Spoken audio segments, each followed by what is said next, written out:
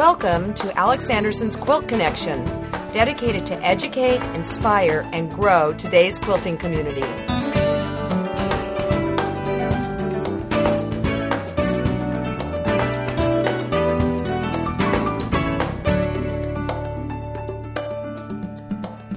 We're here today with Ellie Sienkiewicz. Did I say it right, Ellie? Beautifully. I practiced. Thank you so much for stopping by and talking to me today, because you hold a very special place in my heart and in many quilt makers' hearts, because you have brought to us the revival of the Baltimore album quilt. And for those people who might be brand new quilt makers who are listening to this, tell us what it is. Thank you, Alex. Album quilts are collections. They're collections of blocks largely appliqued on a theme, and that's actually the definition of an album. So we have record albums and photograph albums, stamp albums. These quilts, these collections of blocks on a grid pattern, were made in the middle 19th century, roughly 1844 to 1856 is a generous breadth for them, and they were made in the city of Baltimore. It was amazing to have such a flowering of very complicated, very innovative quilts, so many of them in such a short period of time in a defined geographical area, and that's a mystery. Why so many? What drove them to make these beautiful quilts? And even more specifically, can you describe what one might look like for someone, if they might not know what we're talking about, which I can't imagine, but there might be a brand new quilt maker out there. Well, the average number of squares is 5 by 5, so 25 squares with a border. The squares would almost all be different, and often the squares themselves set up an internal pattern. These were Victorian, and at the same time in the rural areas, Amish ladies were making trip-around-the-world quilts out of solid color squares. And in these album quilts, you can see that same pattern, that is a square on point made of these separate blocks, but they using the white space and the applique designs. So they're very complicated. To do that using different motifs in the blocks to set up an overall pattern is amazing. But the untutored eye would look and they would say, 5 blocks across, 5 blocks down, most of the blocks are different.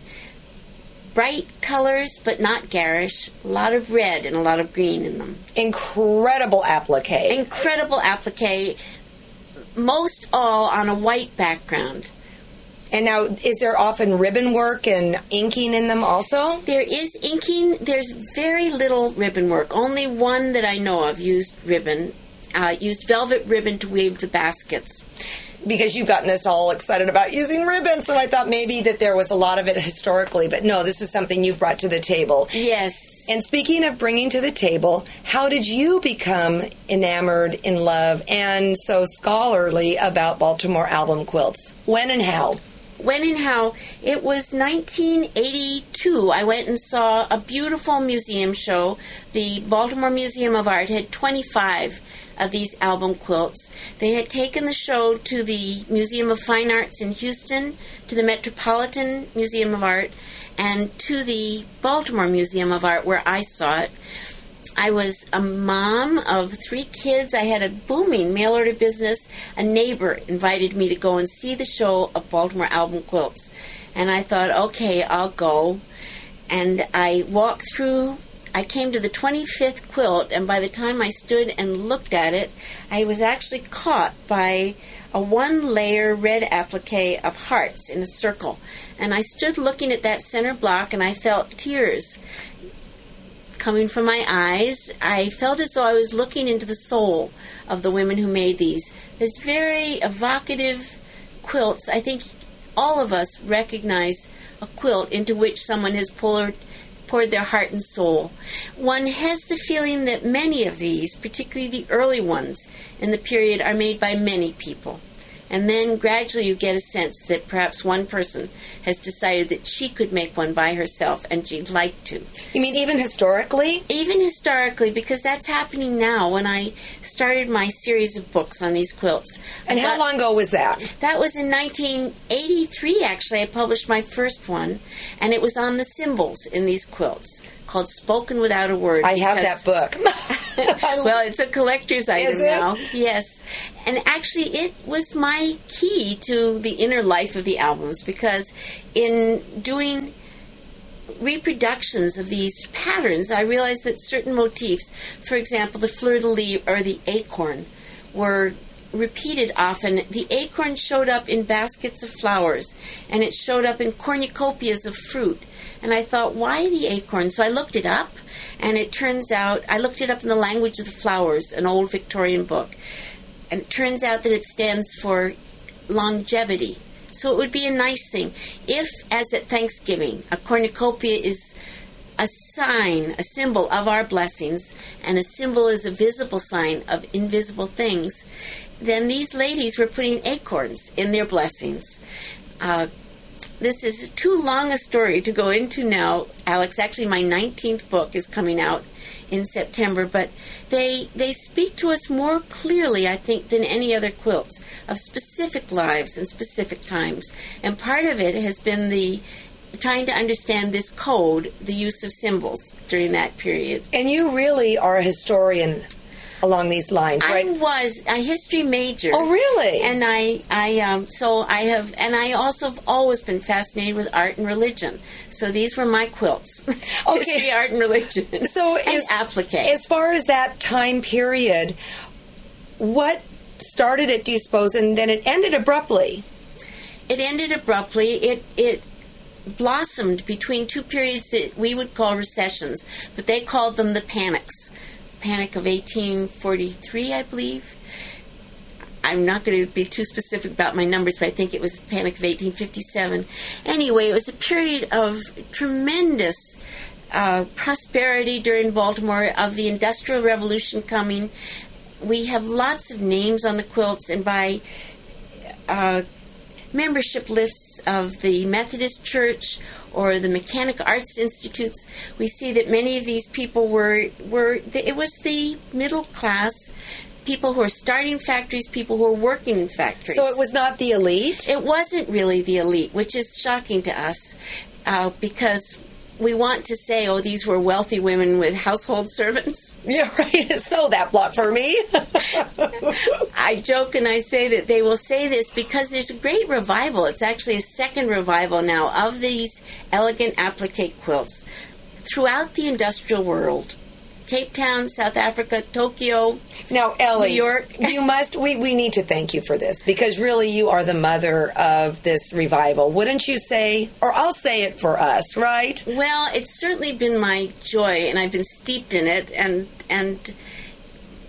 that could possibly be true. It is very true. But anyway, and that's an interesting question, why it has so sparked our interest. I think that I see it very closely attached to the fraternal orders, and specifically the Odd Fellows. And that sounds sort of nothing we can go into now, but it's fascinating because people will look at our quilts and wonder about us too, and perhaps they'll come up with theories. She was an unhappy woman. No, well, no, what's really fun now in quilt making is you will go to shows and you will see, well, like at Houston, one year there were so many Baltimore album quilts in one exhibit. Frankly, I would have to go through part of it and then stop. It was too much to take in and then go back. They're ornate and they're quite amazing. When I first got interested, which was 1983, I thought, oh, people will get tired of these. They're too fancy. But it is held, and they have been top winners for decades now in shows. Sometimes there are so many, as a judge, people will say, we can't have this many of this type. And so the competition is fierce among the album quilts. But people have raised to great heights, I think, in accomplishment. Now, do you have any idea how many were made in the 1800s, about a ballpark? We think hundreds. There is a group that's been documenting them called Baltimore Albums and Friends, and they've they've documented more than 300 during this short period. So there was some kind of passion. Now, the old understanding was that Baltimore brides' quilts, is what they were called, were quilts made by wives and daughters of the Oddfellows, but I think it got much wider than that. After it came virtually to an end in Baltimore, it went north and west as these orders spread. Mm-hmm. Now, what about today? Do you have any idea how many have been made today? I think probably hundreds. There have been 3 major shows. Lancaster, there was one, the Mancuzos, sponsored by C&T Publishing, who's my publisher. And then maybe 3 years ago in Houston, there was a major show, all of Baltimore album quilts, a show within the large Houston market show. And the year that they did it in Houston, you got the Silver Star Award, right? I did. And that's such an honor, Ellie. It was a great honor. I wish I'd brought my pin. When they do the Silver Star, they make the award is a silver pin in your style. So I have a basket of flowers, which I'm just thrilled with. I was at that dinner. They have a dinner, and it's a huge dinner, a banquet, and your family was there, and you gave a lovely, lovely speech. I mean, thank you. For those of you who have never heard of this is big. This is huge to get that, and you deserve it. Absolutely. Thank you so much. Absolutely. Thank you so much. Do you find when you travel to different countries, and you mentioned South Africa, and you have students who are making these quilts, that regionally you can tell a difference? Yes, that's a wonderful question, and it's very exciting. I certainly found that. I found that in South Africa, where I taught there right after the first one-man, one-vote election. So they had been under embargo for quite a while and developed a very distinctive style of quilt making. And in their Baltimores, very distinctive and very reflective of their culture. The Japanese Baltimores are exquisite, just beautiful, with more what we would think of as Japanese colors, subtle colors, and lots of taupe and just beautiful. Yes, it's an expressive style once people learned it. And when I named the series, the how-to series is called Baltimore Beauties and Beyond, this was my dream, that we would learn it and then take it beyond. And that's happened now. Oh, absolutely it has happened. And you are responsible for what we're enjoying today. I want to say something. I mentioned it in an earlier episode, and that was that I grew up in the Bay Area, San Francisco Bay Area, and there was a big push to be innovative, contemporary, and I felt inadequate because I wasn't quite cutting the mustard in those, in that way. And then when I was exposed to Baltimore album quilts because of you, I realized, you know what? It's okay to be a traditionalist. It's just what you do well. And I mean, certainly, they're just out of this world. They're out of this world. I remember that so well. Yeah. And I remember my friend Bernice Stone, who's no longer with us. I said, "Wouldn't you just love to have a Baltimore album quilt?" And she said, "You'd have to be brain dead not to want one." And I thought that was a great response. I think that's lovely. Well, that was partly the push that in doing this 19th book, to do it a bit simpler, because it has frightened some people, and it shouldn't. It is really a step-by-step journey. Now, you said very good. You said 19th book, and it's this September. And what's the book called? It's called Baltimore Elegance. And actually, I love best the introductions. So a bit of that talk that I gave in Houston, I slipped into the introduction because I'm just fascinated by why we quilt and what these quilts mean to us, and why someone would work so hard on such a challenge. Well, also, like my friend Wendy, what you have done for her ribbon work and everything. Exquisite. It's like you are traveling over this world of quilting and sprinkling your fairy dust on us, Ellie. Oh, that's so nice. Well, I just feel as though I have the most wonderful people in class. It's just a joy. It's just a joy. I think the quilts are beautiful. They're full of, if you had to put one word on what are they full of, they're full of beneficence And that's not a word we use much anymore, but it's sort of goodness. Mm-hmm. And they bring that out in people and they reflect it. They have beautiful things. You asked at some point about things that are written. Inking on the quilts. And, for example, one phrase says, "May your life flow as gently as the quiet stream." Just exquisite phrases, and so you feel very ladylike making a Baltimore album. Now, you have been doing fabric for quite a while with different companies, and the fabric you design is really specifically made to enhance our Baltimore experience, right? Yes, it is. The current fabric is called Beyond Baltimore, and that I'm doing it for Robert Kaufman. They did 2 collections. Beyond Baltimore is more ornate, multicolor fabric, and then a second one is Spoken Without a Word, and that's more tone-on-tone and background fabrics.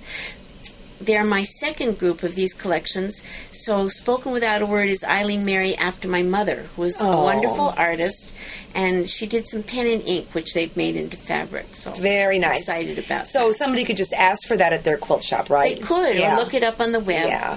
And also, you do travel, and teach, but above and beyond that, you have a wonderful academy every year in Williamsburg. Tell us about that, Ellie. Well, my dream had been to be able to teach for more than one day, because usually when we teach a day class. So I started maybe 12 years ago now, an academy of applique, 10 different teachers, and I'm one of them. And we have all applique, but it's 4 days of classes, and it's extended a bit. You could come for a full week and take added days in beautiful, historic Williamsburg. I would suspect that you would have a lot of appliqueurs making a pilgrimage there every year. Probably a lot of repeat, right? We have quite a few repeats, maybe a quarter, but we always have new people. And we have classes for beginners through advance. Some doing antique reproduction type things. Some people doing very innovative things. Some people doing machine work, handwork, quilting. So if somebody were new at applique and drawn into the Baltimore experience, they could come to your academy and be put in the right place. They would love it. Okay, they would love great. it. It's exciting to be with people who are all interested in the same thing. So, well, Ellie, it's just been such a pleasure to know you for so long, and I took you at Asilomar a million years ago, and you put up with me. Thank you. You were wonderful. and what I remember about that class was that not only is your passion for Baltimore, so evident, but you are a historian. And by the 4th day, I just thought, how can she know all this? But you know this inside and out. I think you get a certain feeling for something combined with study, combined with doing it. And I think that it was just meant to be. This was the place for me. I found joy in Baltimore. And also, if you're ever thinking about going on a cruise, Ellie is in partnership with Quilt Celebration. So that's another place where people could take you. It's a wonderful place. Mm-hmm. And Asilomar is another place. Asilomar is wonderful. But I would say if you are a Baltimore album lover, you must come to your symposium. You must. Well, that would be lovely. And does it book out? I mean, how do people get on this? The brochure goes out in early August. They could get on the website, which is just elliesienkiewicz.com, all one word. And I'll spell that on mine. But about 2 days after it goes online, the word goes out that it's all filled, and it's never been all filled. My classes do fill quickly, but I teach 5 of them because I teach added days as well. Mm-hmm. And there's always space, and someone got in a week before it started because 2 people canceled. Exactly. Things happen. Stick it out. Yeah. So they stick it out. And my friends, if you have never had the privilege to take a class from Ellie, you must. And if you have, you know exactly what I'm talking about. Thank you so much, Ellie. Well, thank you so much for having me, Alex. It's a pleasure to see you again. And I cannot wait to see what you'll be delighting us with 10 years from now. My goodness. I know. Thank you. And thanks so much for listening. Please come to my website, and I will, alexandersonquilts.com, and I will link you to Ellie's.